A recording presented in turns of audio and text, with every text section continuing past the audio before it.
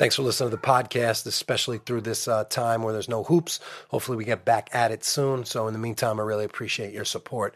This is Game Notes Volume 3. If you noticed, I started numbering them, once we started making Game Notes a video series. So you can find the videos up on YouTube, Facebook, and Instagram TV. There are long form videos that feature all of the plays that we're discussing here. So really appreciate you listening to the podcast, especially for the game notes. These are episodes you're going to want to check out with the video. So hopefully you do that. This is Volume 3. It features Marshall Peone from Centralia, Washington.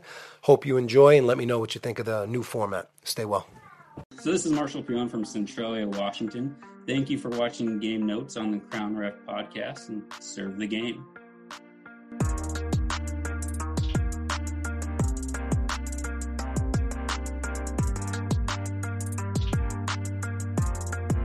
So I like this no call here. Offense is a little out of control. He gets a little too deep. Defense is just backing up. Just one point I had was, remember, if we get beat in lead, which usually happens maybe once or twice a game, we can always pull up at that free throw line extended or anywhere you feel comfortable just to rep that play for a second or two. Yeah, and I noticed I have a hard time doing that because maybe stop right there, because you're not going to beat that play. You're not going to get a better angle like going to the end line there. It's just something to think about if you have that option right there to pause. Mm-hmm. You know, even a step back or two.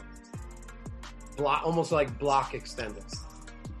Yeah, because that way I can see the rim from there as well, in case if there's a basket interference play after that or something of that nature as well.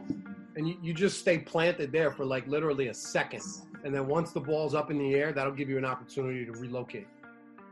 This is a good get here in transition. I know you had to come over from the opposite block, but it's pretty obvious to you, and I like the way you just took a step down there. It's always good to close down and get in between players after that like hard contact, especially when we have like a wall there.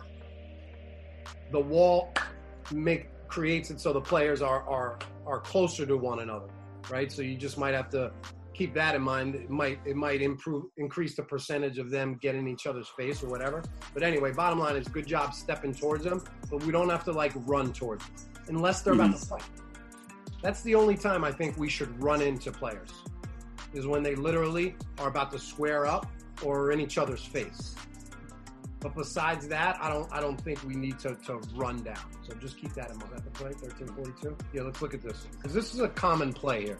This is a common play where the offense is he's covering a lot of ground and he's fading away. And in order to get his shot off, he has to actually initiate that contact. So the defender stays legal here, maintains legal guarding position. This contact we see is just offensive initiated, trying to get to where he needs to get in order to get that shot off.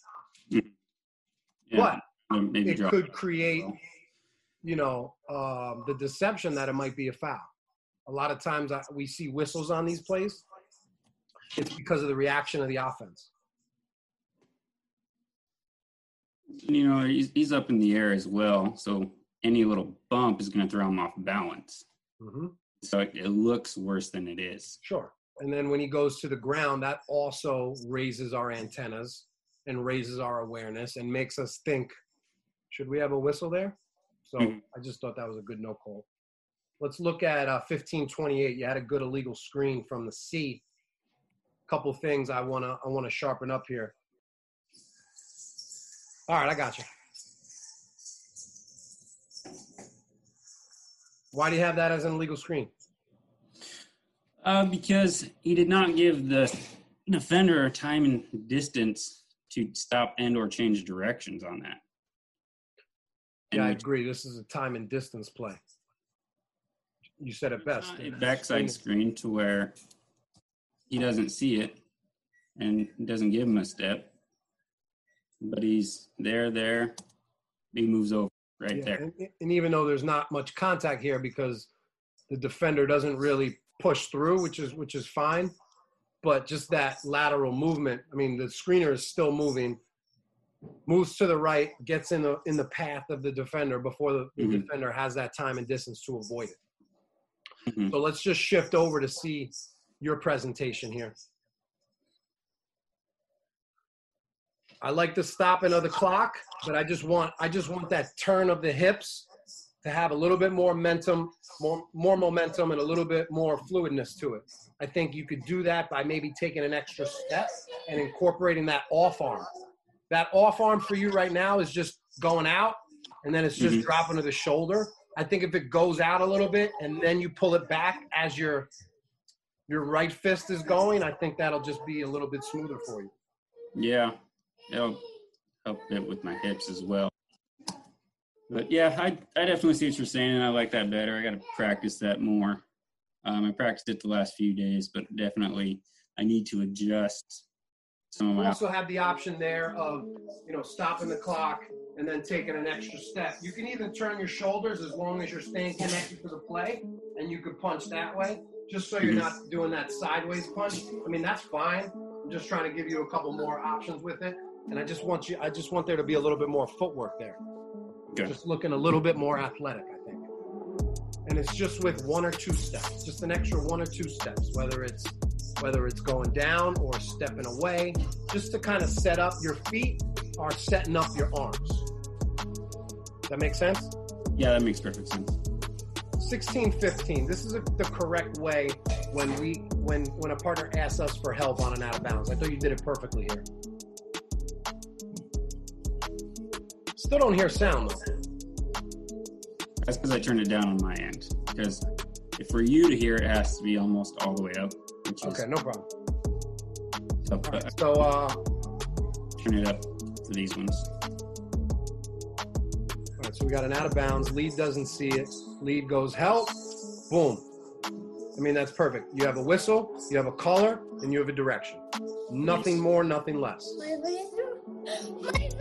lot of times you'll hear, boop, boop, partner, it's off white. Instead of just, boop, boop, blue. Just that exchange, that handoff and responsibilities just looks great. So that was a good job. 35-11. Let's scroll down to that. I had positioning impacts play calling.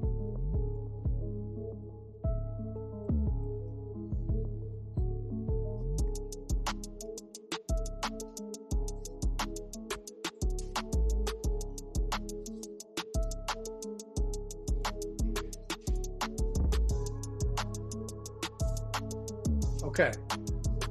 Now just pause it there. Now we talked about a couple plays before being able to stop and ref the play. That's what you did. Although you're a little wide here to do that. I didn't necessarily think we need to do it for this play, but that's fine that you did. But one thing that we failed to do here was you never made it back to the end line for the inbounds. And that's when the play happened. See, we're a little bit out of position here. Now, did that affect your decision to have a whistle there? Yeah, I think so. Because it was not the best angle. And the camera being on the opposite side, I can clearly see that any contact there was marginal. I called a push on this one, but he goes A to A when he jumps up, number 0. And it was just a bad call in general. I mean, I understand there was a little body before ball, but the end result of that play is just a good block. So I thought we could have left that one alone, but it's just funny. And I see this on film of myself when I get calls wrong. A lot of times it comes down to mechanics and positioning. Was I in the correct position to make that call? Did you consciously not reposition adjust there? Did you just feel like you'd be fine for that second there? Yeah, I think I did. So, because when we come up, he comes up at the center of the court, and I'm a little behind. And I stay wide so I can open up my view and also have an idea of where these guys are at. Because I remember Ed always talks about, Ed Rush, stop in a position when you're in transition and you're behind so you can see the rim and if there's basket interference or goaltending. And so I do that there, right? And then the play continues. And so then right now, that's when you got to jump down to the end. Yeah, and I think this is where I just got lazy and didn't jump down because I didn't expect anything to happen. Right. I assumed it was going to be fine, and that's what I get for assuming. Yeah, and that's when stuff does happen. Yeah. All right, let's look at your charge at 41.55. Now I wrote, it's a really good call here, but I see a much stronger punch at the table than I do at the spot. Like right there, pause it. Perfect. That's a perfect punch. I want to see that at the spot during a live ball.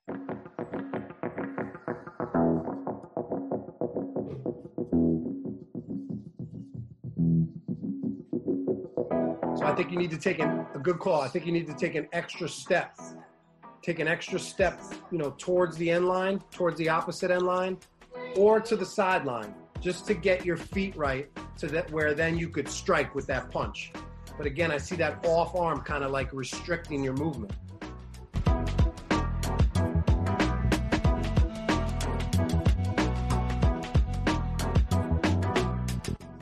Plus, I think you signal punch a split second too soon. If you just take that extra step and then kind of lock in, turn those hips, and then extend. Yeah, and I'm in lead, and I have an offensive call that I get excited and get quick. And if I post, which sometimes I don't for this call, it's always super fast. And I need saying when you do post, you usually... Yeah, I don't always post it. I got you. So I understand. So you're not fully there yet to where 100% of the time you're stopping the clock on block charge plays. Yeah, and okay. That's fine. Well, even if I have a block, I'll post it. It's only an offensive foul. And I know. That's natural for us to do that. It happens, first couple years, first 3-4 years. It took me 3 years to where, whoop, and I was like, oh my God, that took 3 years to do. So like, this is not an easy thing. It takes muscle memory, takes a while to influence it, Yeah. But, so that's fine. So we're slowing you down, just take an extra split second to slow down your processing, get your feet right, get your off arm right, and then pop it. You see the one at the table, it was perfect when you were slowed down. We'll try to find that same tempo. Yeah, no, I definitely agree with that. I need to have something. And then let's watch your presentation here at the table. It's a little bit different. Good hands, good numbers. Boom.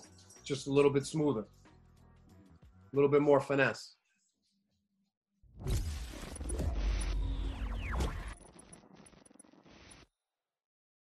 I just never saw, the kind of post play I had tonight. I learned a lot. And then it begins to sink in, I'm going to get there. But so, maybe my mentors are right. I do need to just learn a little bit more. But it's hard. It's hard because they compare themselves to friends. They compare themselves, too quickly to people that might be 1 or 2 or 3 years ahead of them. And they think, I should be there too. And so it's all just a journey. But the whole thing is just keeping them focused on control what is in front of you, control what you can, because you just can't control everything. So just instead of pushing your arms outward a little bit more, keep it right here. Remember, it's just like you're hitting the speed bag in boxing. I don't think I've ever done that. What'd you say? I don't think I've ever done that. Okay, but you've seen people train and hit the speed bag, right? There you go. Yeah. 49-13. This is a good call, A to B, I think. I agree with your decision on this play. I think I commented on the immediate signal on the spot.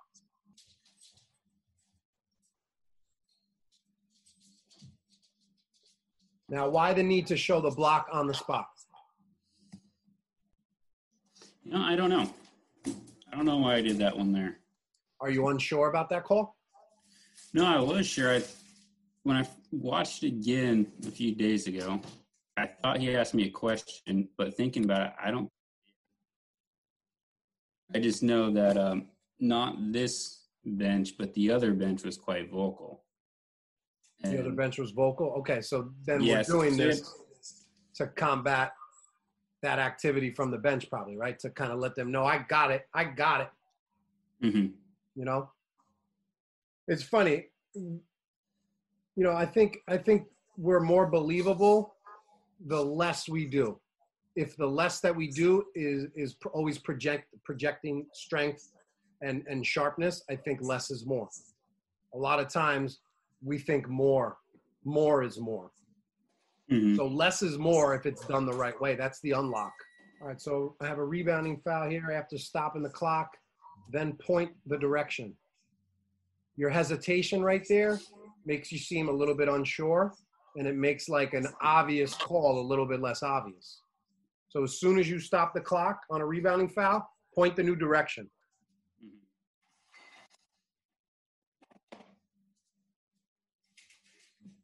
Because I know on this one, I had to replay it a couple times to see if 0 initiated the contact first.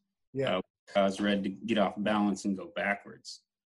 And I just wasn't sure which happened first. So I went with the more obvious one. So you were still processing in your mind, kind of? Yeah. Understood. But don't blow the whistle unless you've processed. Okay. That means you should be a split second behind that whistle. I mean, sometimes on a block charge play, we could stop it there, and give yourself an extra second, to process. But, yeah, I mean, I just think if we hold the whistle an extra split second to when we're 100% sure what we have, then externally that's going to show more decisiveness. Just having a more patient whistle so you can process the play better. Yeah, because that was a little bit tricky of a play. Looks like you got to the ball first. I mean, that's a tough one, but you're right there. So we just want to see a little bit more confidence and certainty.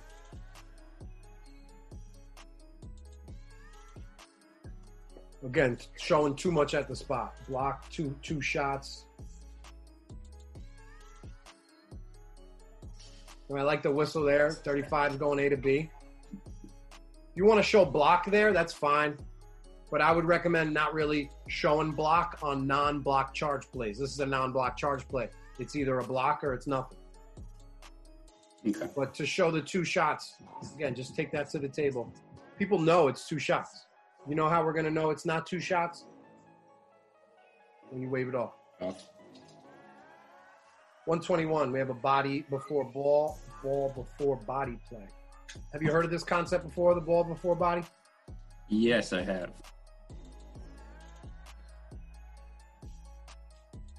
All right, bring that back to when you blew the whistle. Let's take a look at your angle. Take a look at your positioning.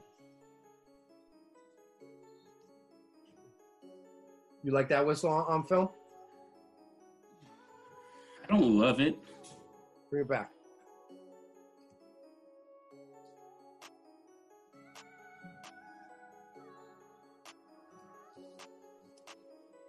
I'm okay with it. I don't love it. I'm okay with it. We probably could have passed on it then. Bring it back one more time. Let's watch and see if number 11 even jumps off the floor.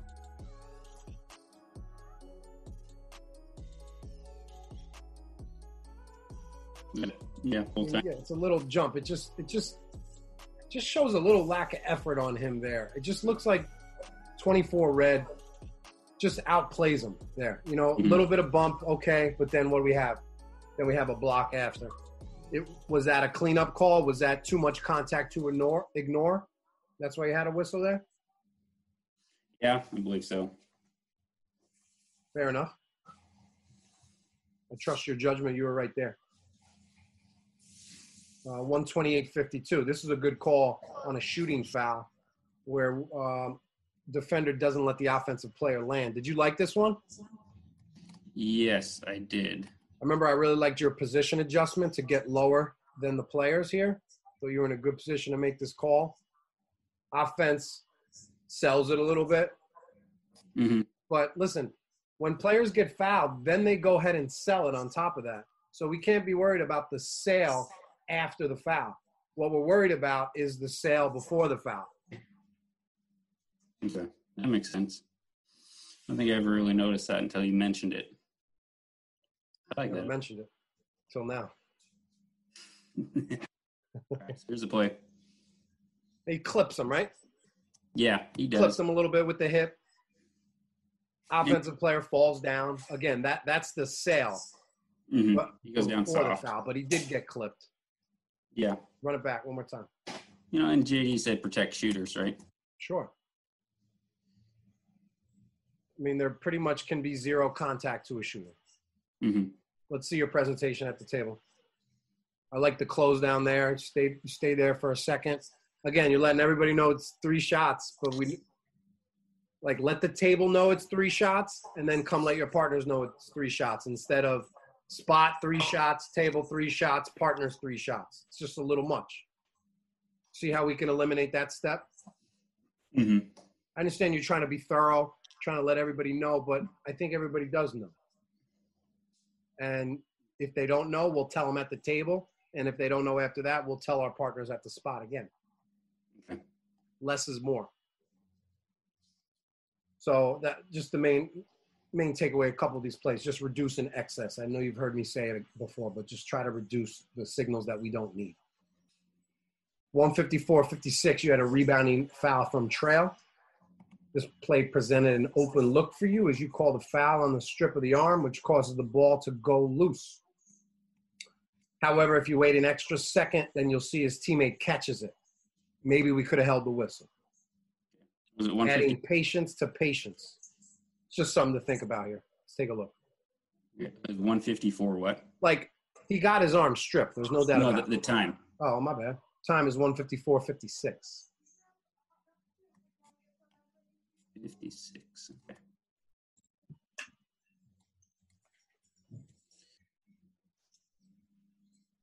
That should be right.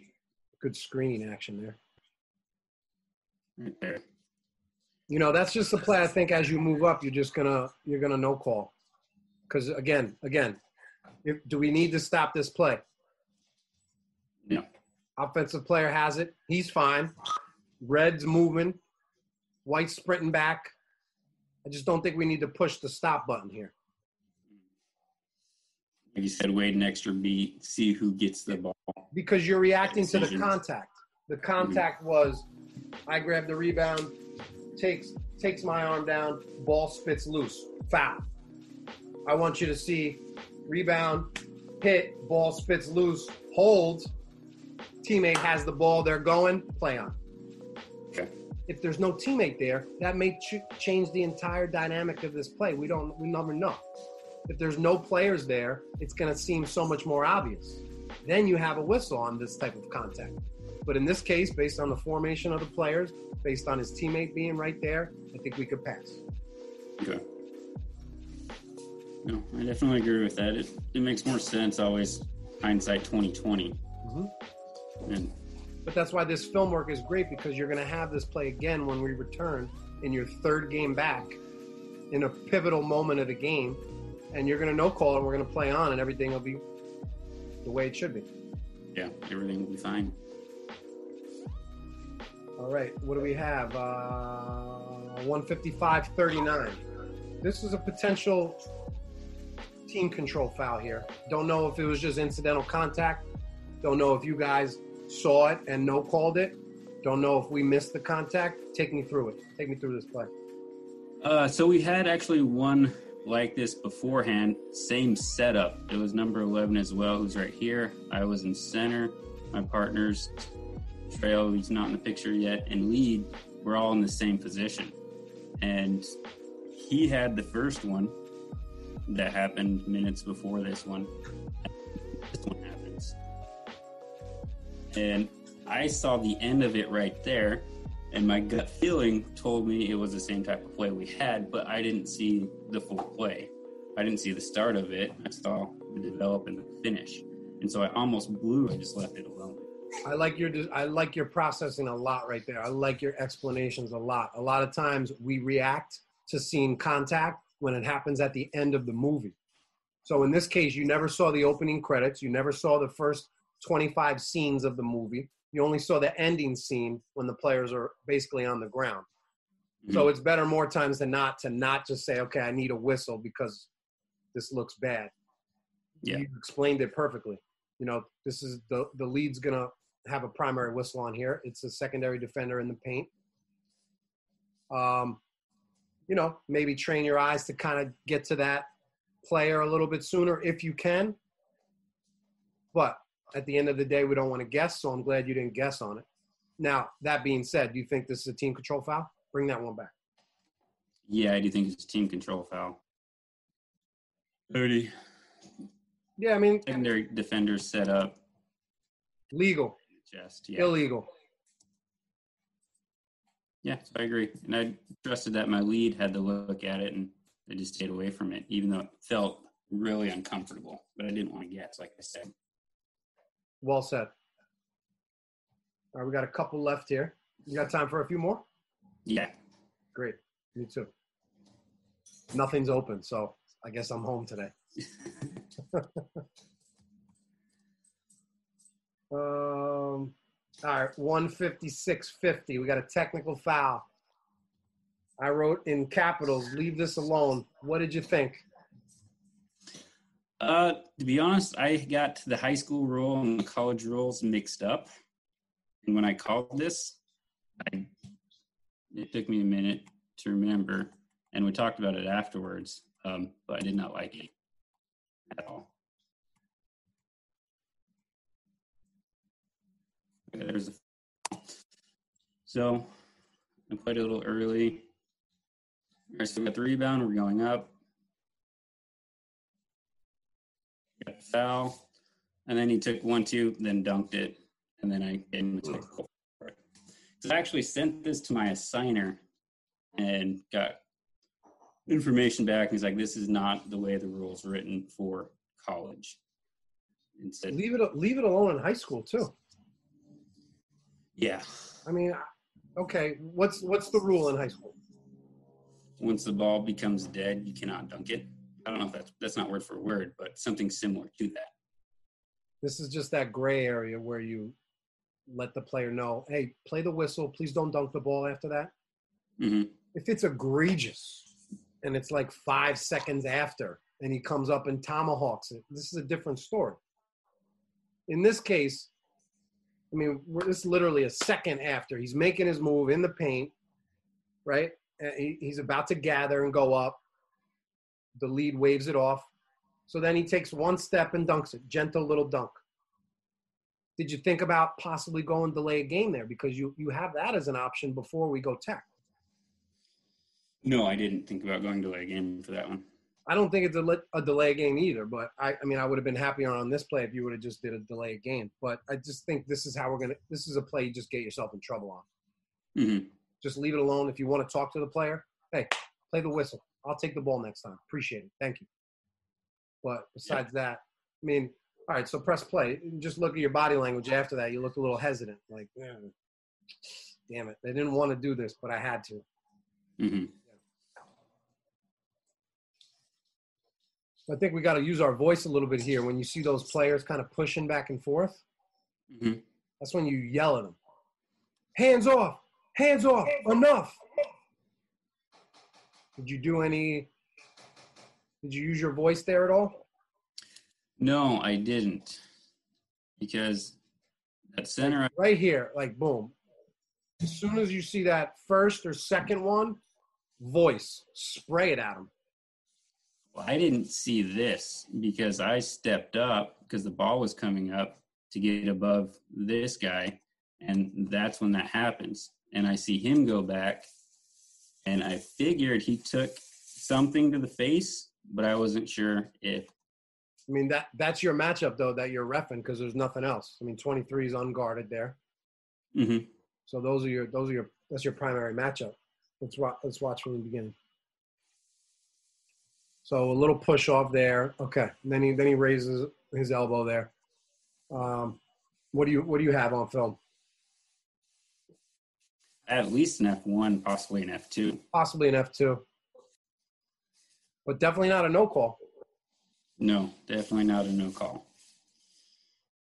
So I don't know. He does know that he's there. I mean, because they're post up with each other right there. So for him to throw that first, his right arm's going first, then contact, then he comes up. Yeah, F1 at least, possibly an F2. I think. I mean, listen, if we had a monitor here, we're going to replay that back a bunch of times and determine if it's an F1 or an F2 based on what we see on film. I mean, we can't be as certain, but definitely an F1 or an F2. Yeah. So that's just a good step-up moment there. Stopping the clock, boop, taking a step towards the play. And then if we had a monitor, that would be one I'd go check out right away. I'd kill it right good and go check out the play. Yeah. Agreed. So this one, do you remember this one? No, not off top. So this was a weird play because he's under the basket and he goes up to shoot it, but gets rejected by the bottom of the backboard and then comes back down with the ball. And so I recognize that. I call it a double dribble, but I think it's more of a traveling violation than a dribbling violation. But it was just weird to me at that moment. A weird play. Did he ever let go of that ball? No, he does not. I mean, so I guess by rule, you're correct. I don't know if I would have had anything on it just because I might have just got confused by it and left it alone. Yeah. So he just basically jumps up and touches the ball with the backboard and comes back down with it with no shot attempt or release of the ball? Correct. The ball never left his hands. I saw this play similar this year where a player jumped up and it touched the rim with the ball and then came back down.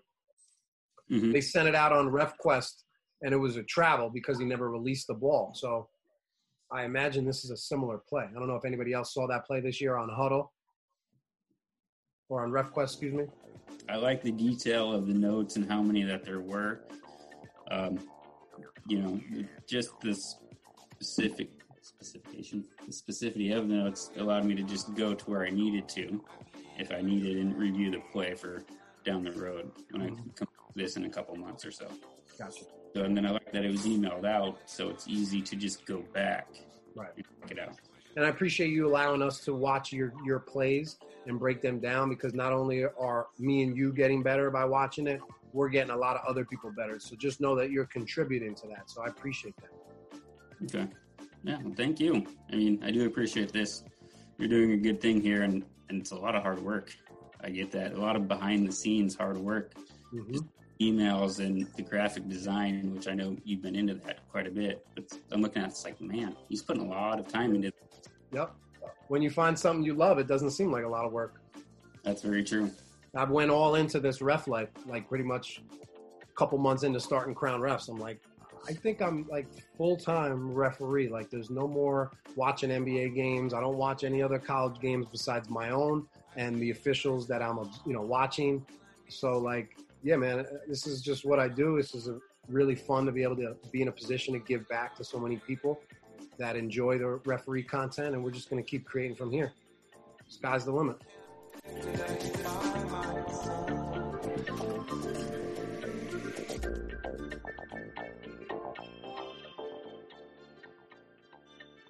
Thank you for listening to the Crown Refs podcast. Serve the game.